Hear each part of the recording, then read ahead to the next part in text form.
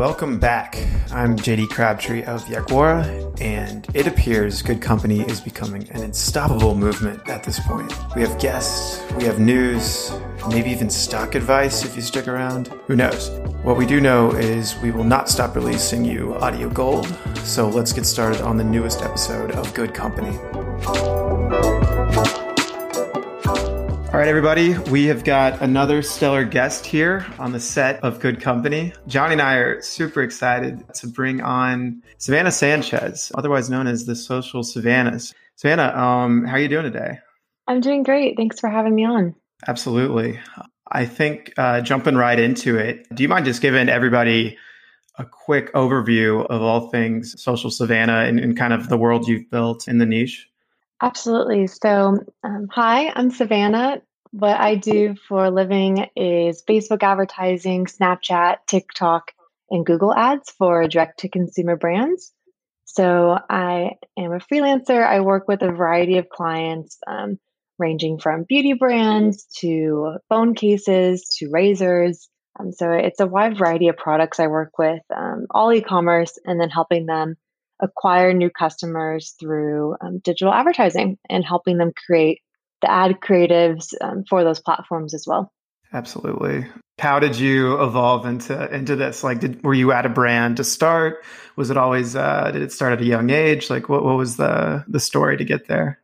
For sure. So when I was 15, I actually was working at a clothing store, and this was right when Instagram just came out. So I like to think that I was on the forefront of that trend. And when I was working at that store, I told the store owner, I'm like, hey, we have to go on this Instagram trend. Like, let's post like the photos of the cute clothes we have. Like, I'll model them. We'll post on our Instagram and make a Facebook page, and we'll start getting more sales to posting on that. So he was like, okay, I haven't heard of this whole Instagram thing, but whatever, do what you wish. And so I sort of built up the first Instagram presence of this place. And this is like 10 years ago. So way before any of this was ever a thing, but it caught on. They got new sales from it, new people discovering the store.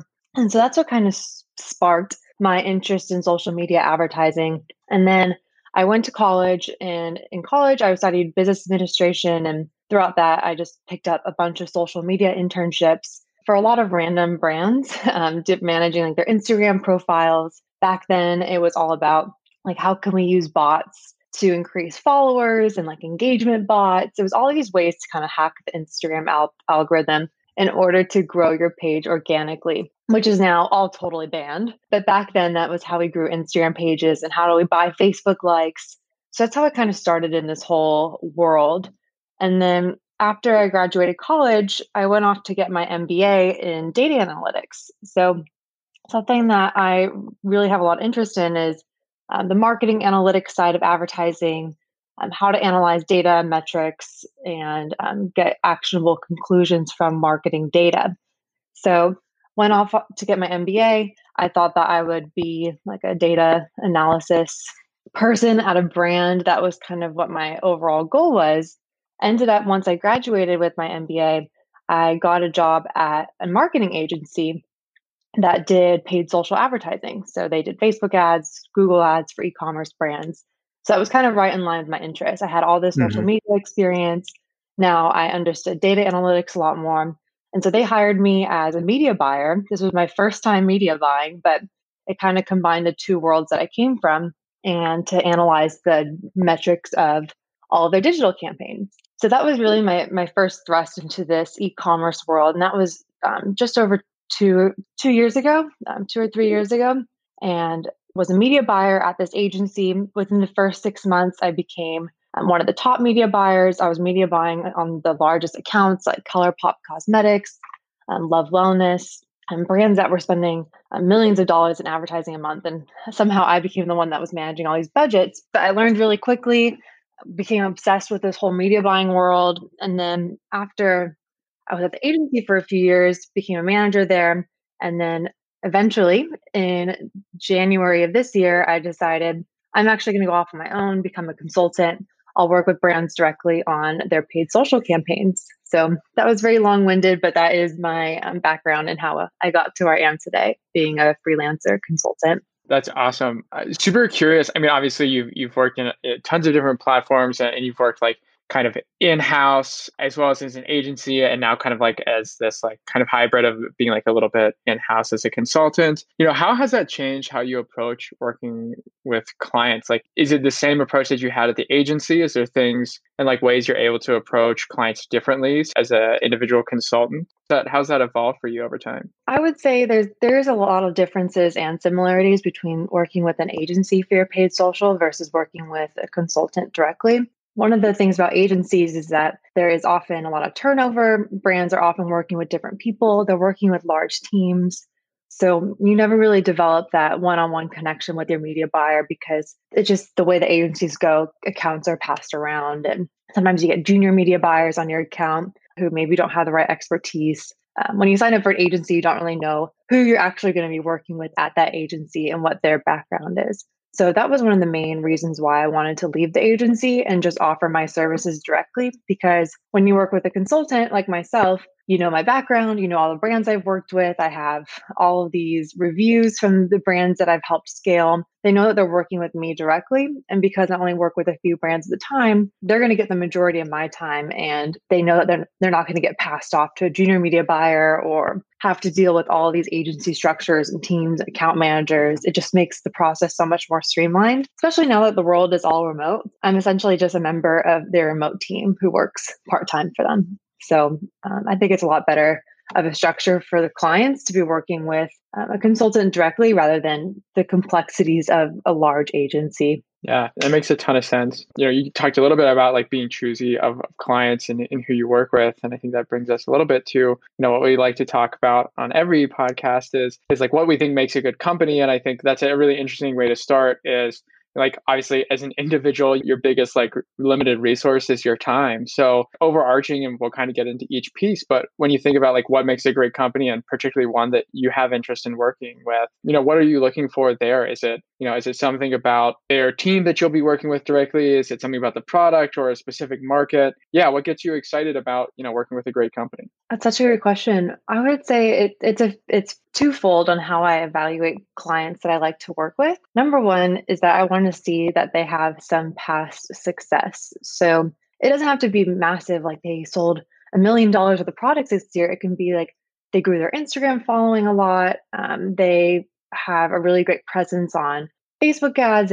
They somehow have already seen some traction to where the market is proven for product market fit, and they have something they want to just expand on. So people will come to me and they're like, "Hey, like we have some good traction. Now we want to take it to the next level, and I think we want to bring you on as a consultant to help us." So that's usually a great introduction where I'm like, "Okay, they have something going for them. They have some momentum behind them. This seems like an exciting project to work on." Compared to when I get emails, it's like, my company is failing. Paid ads have never worked for us. I've been through 5 different agencies in the last 6 months. Please help. I'm like, oh God, I don't want to be on this sinking ship. And I definitely can't help you. It seems like the problem is way bigger than just paid social. It sounds like you're asking me to save your company, which I definitely can't do. You mean like as like a social consultant, you can't like figure out a whole like business strategy and redo all of their product and operations and Essentially. logistics? I can't fix their website. I can't fix their people.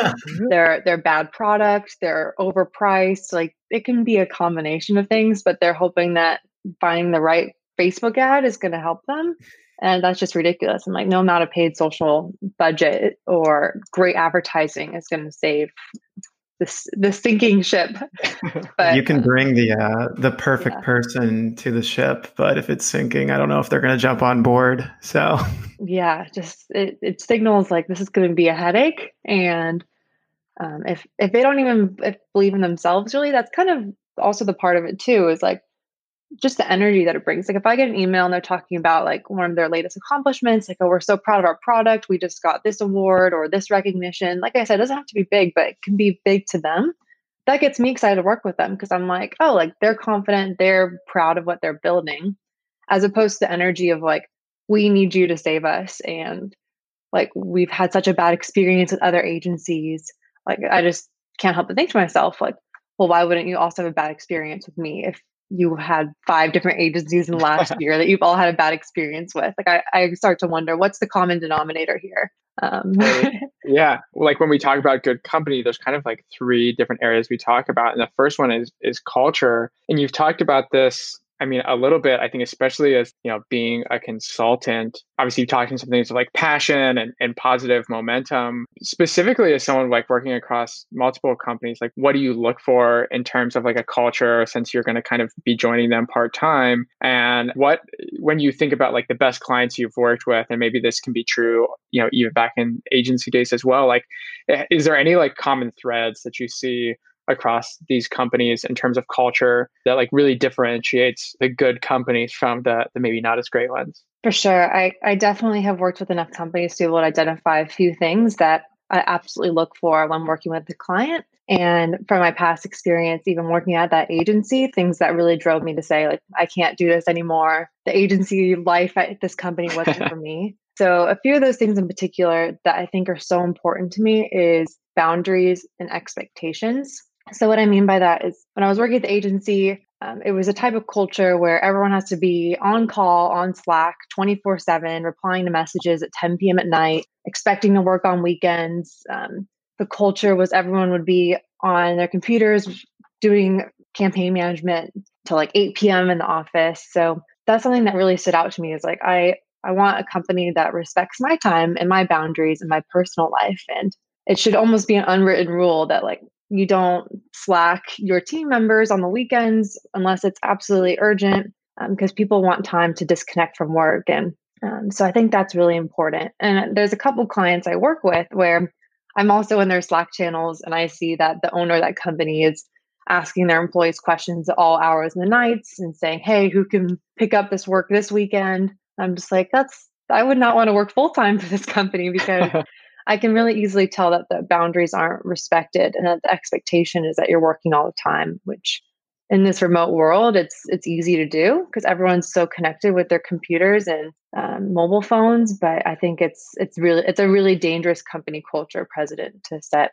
Yeah, I mean, I think that's a really good point. I mean, JD can probably talk about this in an even less biased way than I can, but I think it's always a hard balance. Again, what you said, I think is like so poignant right now. Particularly like work-life balance, I think is always hard, particularly at a startup or a rapidly growing company. And then when you think about there really being no barrier, like, in some ways it's great there's no commute, right? But there's also probably for most of us not really much of a barrier in between work and life.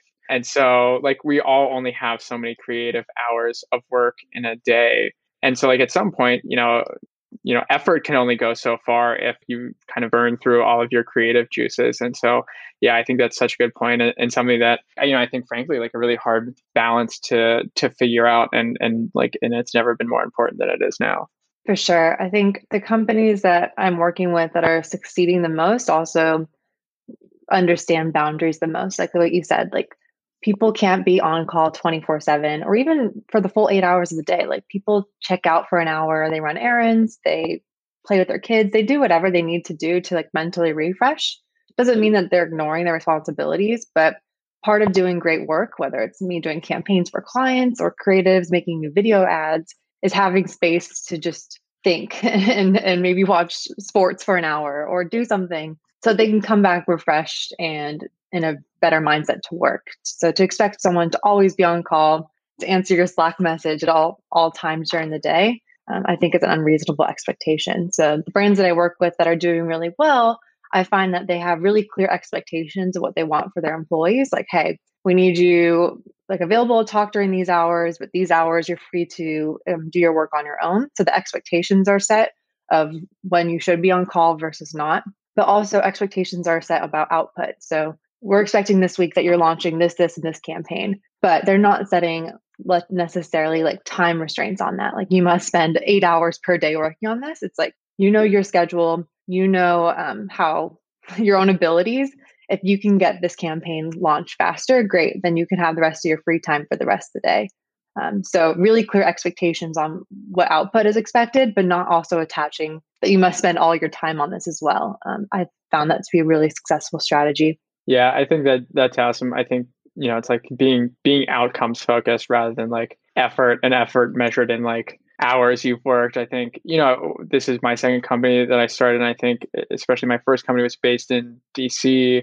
And I think fortunately there's an awful lot of people, hopefully like us, who believe these things. But I think, especially in startup culture over the last decade, like kind of like that burnout culture was so glorified of like you measure how good you are at your job by like how awful you feel and how little you sleep and all Yep, those different sorts of things. absolutely. And I think it's just like really exciting to see, I think like a pretty large shift, especially as like everyone's kind of so like existentially exhausted from everything this year, a big shift to saying like, no, like it's really important that we invest in, our mental health, invest in family, invest in the things that allow us to be really excellent during the times that we're working For versus sure. working like a certain amount of time.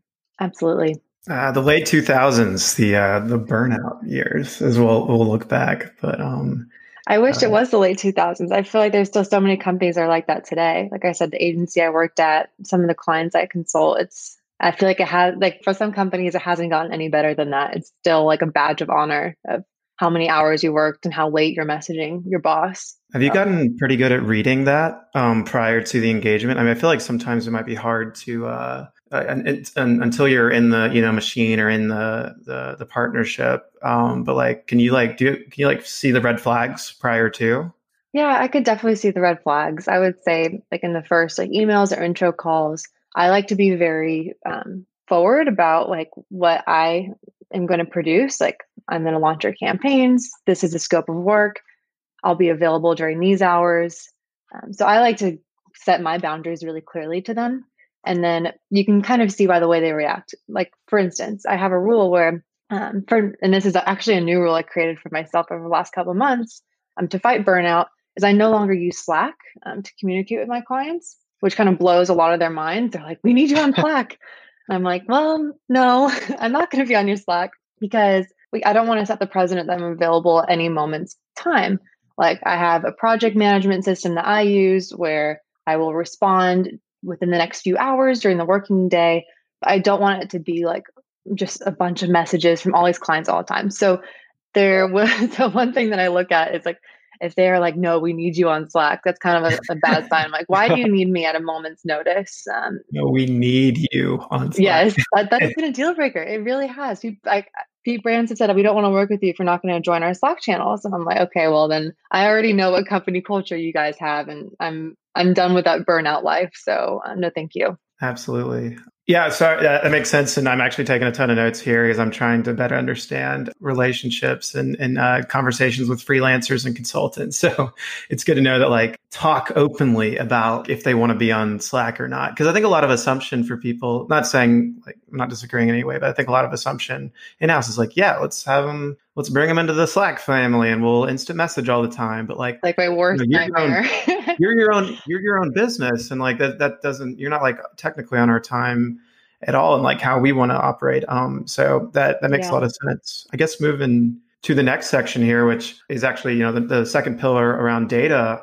Same vein of like when you're talking to companies and maybe looking for red flags or I guess or green flags, good flags. I don't know, like good flags. It's like how much you could call it like data literacy or data driven culture or like, are you looking for a team? Like, is it a bad thing if they're just expecting you to just like share all the numbers, explain to them everything? Or do you like when people are doing a ton of whether you call it like social campaign education on their side before they talk to you? Does that make sense? That does make sense. I would say that is a red flag if a company does not know their own data or understand some of their basic metrics of their business, especially for e-commerce. That's the type of brands that I work with. So if they don't have any basic understanding of like, what is return on ad spend? What type of CPA do we need? What's our average order value? Like these are the core pillars of their business. Like they need to understand these in depth. That doesn't mean that they need to know how to media buy and these advanced bidding strategies on Facebook. Like I can 100% understand why an owner of the company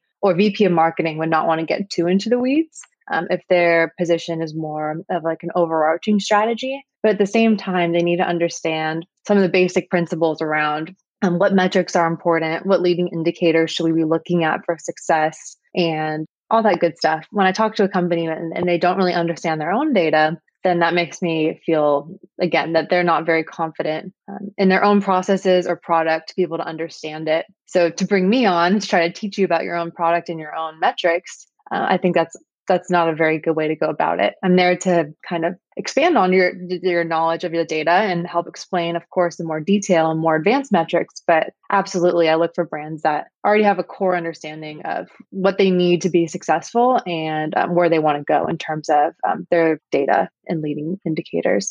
That's awesome. I mean, I think, obviously we both work with quite a few, different types of brands from people who are selling like, a $10 product, something like conversion rate or units per transaction is like an immediate leading indicator, right? Like there's very little Sure. consideration cycle. And then on the other side of things, you have someone that's selling like a $5,000, outdoor couch or whatever it might Yes. be. And so one of the things that I'm really interested in, and I think a lot of people listening to this would be interested in is like, as you approach coming on with a new client or maybe like testing out a new channel, say maybe someone's never done Snapchat before. And so you're like taking over Facebook and Google and adding Snapchat. What are some of the considerations that you have? And then like, how do you think about approaching, those considerations? Maybe like, what are some of the metrics you always think are important? And then what are some of the considerations you have to maybe like change how you think about something like conversion rate from being like a great leading indicator to being like, oh no, this is like a 6-week lagging indicator actually. For sure. I think it's so important to understand your average order value and how your product price is going to affect that conversion cycle. I would say that's one of the number one things I look at in determining what channels a brand should be on is how expensive is the product? What is the consideration period? How long is that going to be? And what metrics should we look at instead of just conversion rate or return on ad spend? Because we know that the lag time is 6 weeks or 8 weeks or whatever it is. So I am working with a brand that they sell a $5,000 outdoor sofa. And so something that we look at, instead of just like how much money do we spend today and how much do we get back today, we understand that there is a long consideration cycle. So we're looking at metrics like cost per add to cart, cost per checkout initiated. Are people getting through our funnel? What landing pages do people spend the most time on and interact with? So a lot more like higher level metrics than just return on ad spend. But it's also going to dictate what channels we're on. So if I'm selling a $5,000 sofa, Snapchat is probably not going to be a great channel for this brand because all the data suggests that Snapchat is very great for impulse purchases, like a $30 makeup or handbag. And the main target audience is between 13 and 20 years old. So 13 and 20 years old aren't buying $5,000 outdoor sofas, and they're definitely not making it as an impulse buy. So understanding that'd be a weird flex for like a 16-year-old. It would be. It would be probably the biggest flex, but yeah, understanding that type of stuff. And like TikTok, probably not a great brand if you're not an impulse purchase and if you can't measure that conversion rate on the same day that someone goes to the site. So those are really important metrics to understand. That's awesome. Moving on to kind of our last pillar until we move on to some fun things, like this last pillar of strategy. You talked a little bit, touched on that, of like, how do you choose different media channels to buy? Just curious to get your thoughts, kind of again, like as you think about different businesses, how do you approach, I think in general, like how do you approach what are good tests and experiments to run versus like just doubling down on something that works? Like how do you balance hammering home something that works with saying like, no, we have a big market and we need to get in front of more people. Yeah. How do you think about that? And then is there a way that you kind of tie that back to the metrics of the business and obviously ultimately their goals? Yeah, absolutely. So I think the way that I like to think about it is, of course, never turn off what's working. So for instance, if you have like your always on Facebook and Google campaigns that are driving consistent results, there would never be a time where I'm like, let's just turn those off and try something completely new. Let's go a different direction. It's like, no, we know that there's something that's working. Let's keep those on. Let's double down those efforts. Let's keep doing more of what we know it works. And I would say that's like 80% of the total marketing budget is put towards like doubling down on what's working, which makes sense. You want to do more of what's working. However, I think the 20% remaining of the budget is also really important because it's also important to grow. Can we get better results if we tried something else? Can we achieve more efficiencies on a different channel? So I always use like around like a 20% of the overall marketing budget to either test a brand new channel, brand new creative types. So if this brand was only running like long form videos, like let's try some boomerangs, let's try some GIFs, let's try some UGC content, like let's try some new stuff in terms of creatives that you've never done before. Let's be a bit more experimental. And so from those tests, whether it's testing different creatives each week or different platforms throughout the month of your budget, then you can see, okay, this is working. Now that becomes part of your always on, this is what's working campaign. Let's double down on what's working. It kind of gets moved over to the other 80% of the budget of keeping on what's already going great, while still then thinking of the next new experiment. What's the next new type of creative we're going to test? Is there any other platforms we haven't tested? So it's an always evolving cycle. That's great. And I think that's like super helpful for a lot of people listening of just like having that framework to work within of like, maybe like that 80-20 rule. So yeah, thank you for that. I guess moving on from kind of the more serious part to having some fun, always love to kind of end on a high note. Kind of for our fun time today, would love to hear, obviously you're creating an awful lot of ads yourself, but would love to hear, like, do you have positive and negative? Do you have any ads that like have stuck out to you over the last few years that are like, loved this, or just like, whoa, totally missed the mark? Yeah, for sure. I mean, there's been so many ads throughout the years, but there are a couple that stood out as real winners. Probably my favorite ad campaign was when I was working on ColourPop Cosmetics, which is the number one Shopify store in the world. And this was their first major campaign that I did for them for Facebook ads. And it was a collaboration between ColourPop and Disney. So huge collaboration. And so what we did is we created an entire asset toolkit for them. So GIFs, boomerangs, short videos, long videos, slideshows. We tried a ton of different creative types all to promote this ColourPop Disney campaign. And it ended up being just the most smash success. I think anything with Disney on it absolutely helps. That was a big part of it. Of course, was just the brand recognition of the collaboration, but it really changed the business direction of ColourPop and how they interact with like these collaborations going forward. Like it's such a huge part of their business now. And so that was really cool. It was just like a massive collaboration that I was able to lead the strategy on. Switching gears to the worst campaign. This one was not one I managed, but one that I actually saw. And it's from a brand. They sell like a massage gun, like for like muscle recovery. Yeah. There's a few different brands like that out there. But one of the leading one, I'll leave it at that, the leading massage gun brand, every time they launch an ad recently, it just misses the mark. And it's so bad because you go to the comment section and they're just getting like torn apart to shreds. So their most recent ad was a guy who was climbing a mountain, like rock climbing. He also, you could tell that like he was not actually a professional rock climber. He was like a model because he didn't have the right gear on. He wasn't even wearing a helmet. He didn't have the right ropes. So all of the rock climbing people are just like killing this guy in the comments of this ad. Like, this is just bullshit. And so this guy's climbing up the mountain and he stops climbing up the mountain to use the massage gun on his arm. And it's like, wait, if you're climbing up this massive mountain and you have your small little backpack, are you really going to be carrying this heavy massage gun so you could stop for a second and give yourself a massage? The comments were just so bad, but this is like one of many of these type of ads this brand's put out. I'm just like, you need to stop. Just give up with it, with this concept of the rock climbers. But yeah, that was one that stood out in recent memory. That was really, really bad. That's my favorite one because I'm sure the tagline is like, "Don't be caught up on the mountain without the massage gun," or just exactly insert product into inspirational phrase. Yep. those are funny. I think my favorite example is this one kind of got blown up almost universally, but it kind of it was like a full circle, like really bad to really good, was the horrid Peloton ad of if you remember the husband gifting the wife the Peloton. Yes, I do remember that one. That was just, of course, like off the mark, but like, I think everyone knows that one was bad, but I think the Aviation Gin kind of coming in, Ryan Reynolds, it's his Gin company coming in and using the same actress from the Peloton ad. And she's like out with her friends, like I think she's celebrating leaving the guy that gave her the Peloton bike or something. Yeah. It's the most like clever, like breaking the barrier, like ad. I don't know. Of course, Peloton didn't collaborate on it, but it's just like they just nailed that whole concept and of course, like, put their brand in a better light and, of course, like the right message attached to it. So I think that whole cycle, there's a pun.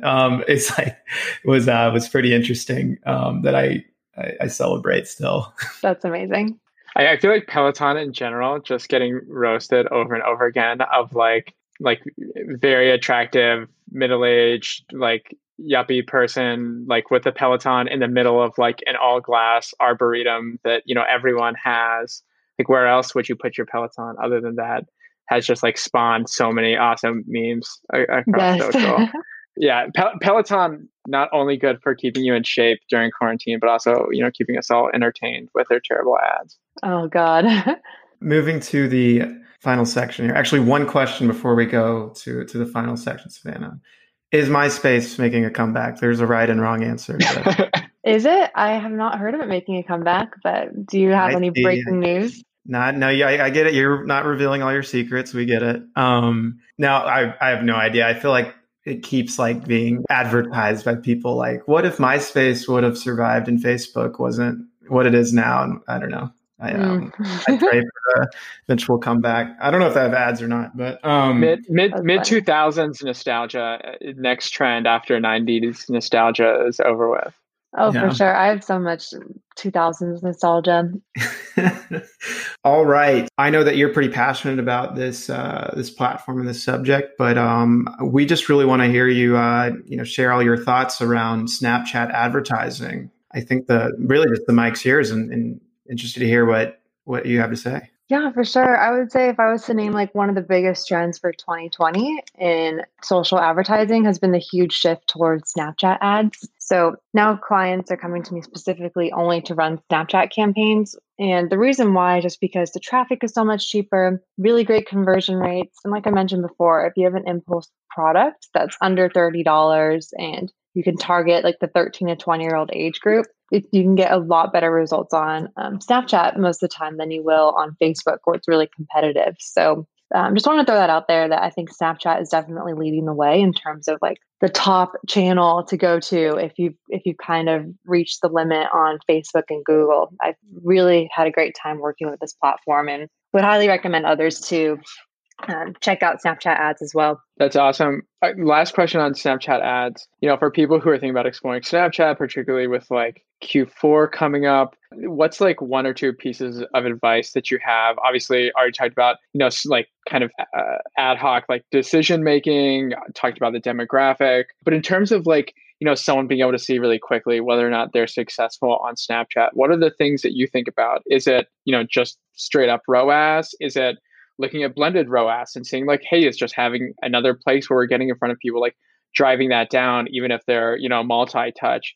What are the things that you think about as like, showing you if Snapchat, what are the leading indicators that might, tell you that Snapchat could be a meaningful channel for you? Yeah, absolutely. Well, I think one of the best things about Snapchat is just the ease of setup. So once you install a Snapchat pixel, it's really easy to launch your first campaign. And then being able to really easily see after the first couple of days of it running if your ad is working from a ROAS perspective.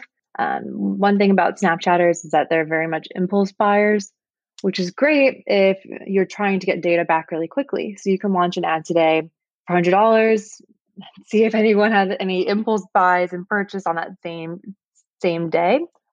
So you can measure ROAS like on a very like real-time basis. But like you also mentioned, for larger brands, Snapchat can also just be a part of the media mix, where even though it's may not be getting great platform ROAS, it's just about increasing the frequency of getting your brand in front of your target audience. So CPMs is really cheap on Snapchat.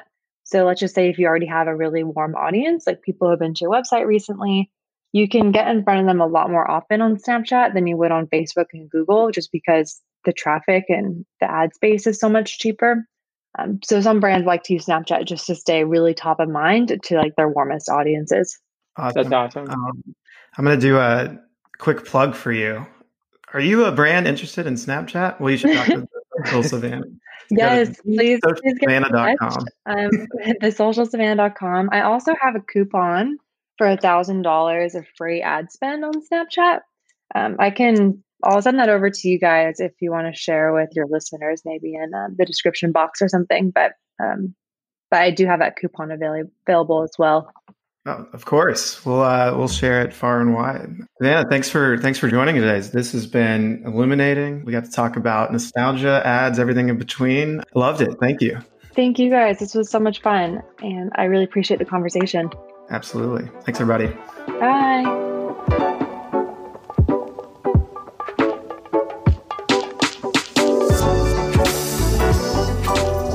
All right, it's time for the movers and shakers. Who is making the moves in the industry that we cannot stop talking about? Kicking off, we're going to be talking about Notco. This is a Chilean food tech company. They specialize in plant-based meat and dairy alternatives. So they just raised $85 million, and most of that is due to expand into US and North America. Notco's brands include some interesting names: the Not Burger, Not Meat, Not Ice Cream, Not Mayo, and you guessed it, Not Milk. So they're already supplying meat substitute products to Burger King and Papa John's restaurants in South America. So it'll be interesting to see them battle with the likes of Perfect Day and Beyond Meat in the States. So they have a very novel approach with their plant-based products, replicating the entire sensory experience, not just one element. So, I guess you could say it's heating up there in the plant-based food space. Moving along, PepsiCo just announced the launch of a new drink called Driftwell. Driftwell is meant to help consumers relax and unwind before bed. What's interesting about this launch, other than it being an e-commerce expansion, it is the fastest new product to ever come out of the company. And they have a very long history of products reaching the market. So Driftwell will be available nationwide on e-commerce sites December 2020 and will be in grocery stores by the first quarter of 2021. I'll say that is quite the effort from a CPG giant, especially with the ongoing shift to e-commerce. So take note, anyone in that space. Some more fundraising. As you can imagine, with COVID and quarantining, the online home furnishing companies saw some pretty accelerated growth this time this year. Specifically Chairish, which is an online marketplace for high-end furnishings. The 7-year-old San Francisco-based company announced a $33 million Series B round funding this month.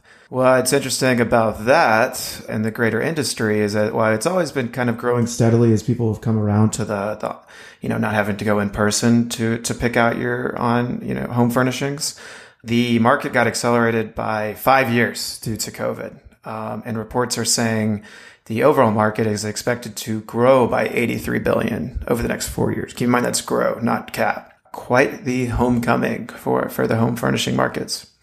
Moving along, we've got athleisure wear brand, popular one, Lululemon, released their Q2 earning results. They're major, so this 2% growth it seems like a little bit. It's pretty high for their annual estimate. Sorry, 2% over expected annual return. The huge shift there is their company-owned stores, so like brick and mortar, is actually down 55% in the second quarter.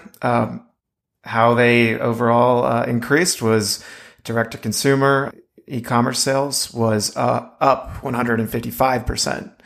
That ended up representing 61.5% of total revenue. You can compare that with Q2 of 2019. So last year for Lululemon at the same time, that was only 24.6%. So we went from a quarter to 61%. So crazy rapid shift, adapting shift for the Lululemon brands.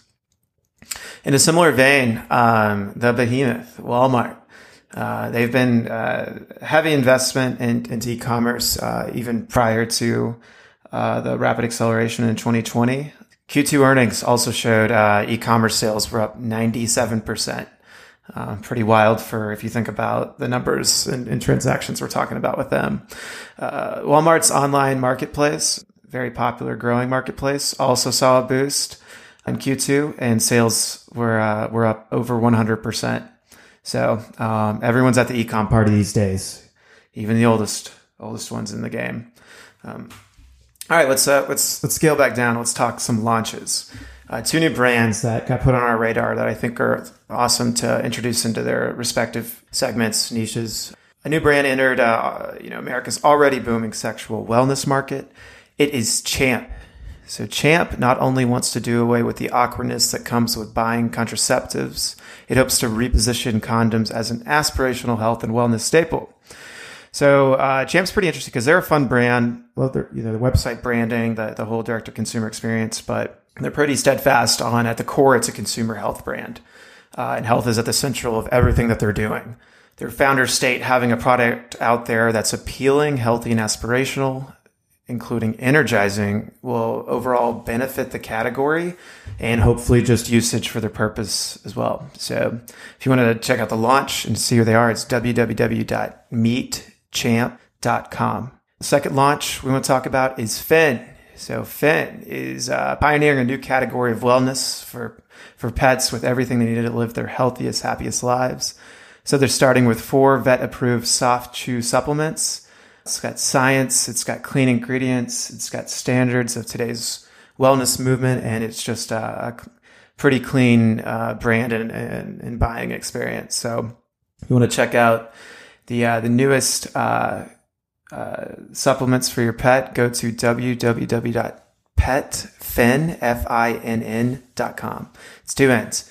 2 awesome launches there. So excited to see them grow in their space. All right, to finally put this episode to bed, we're going to talk about Gravity Products.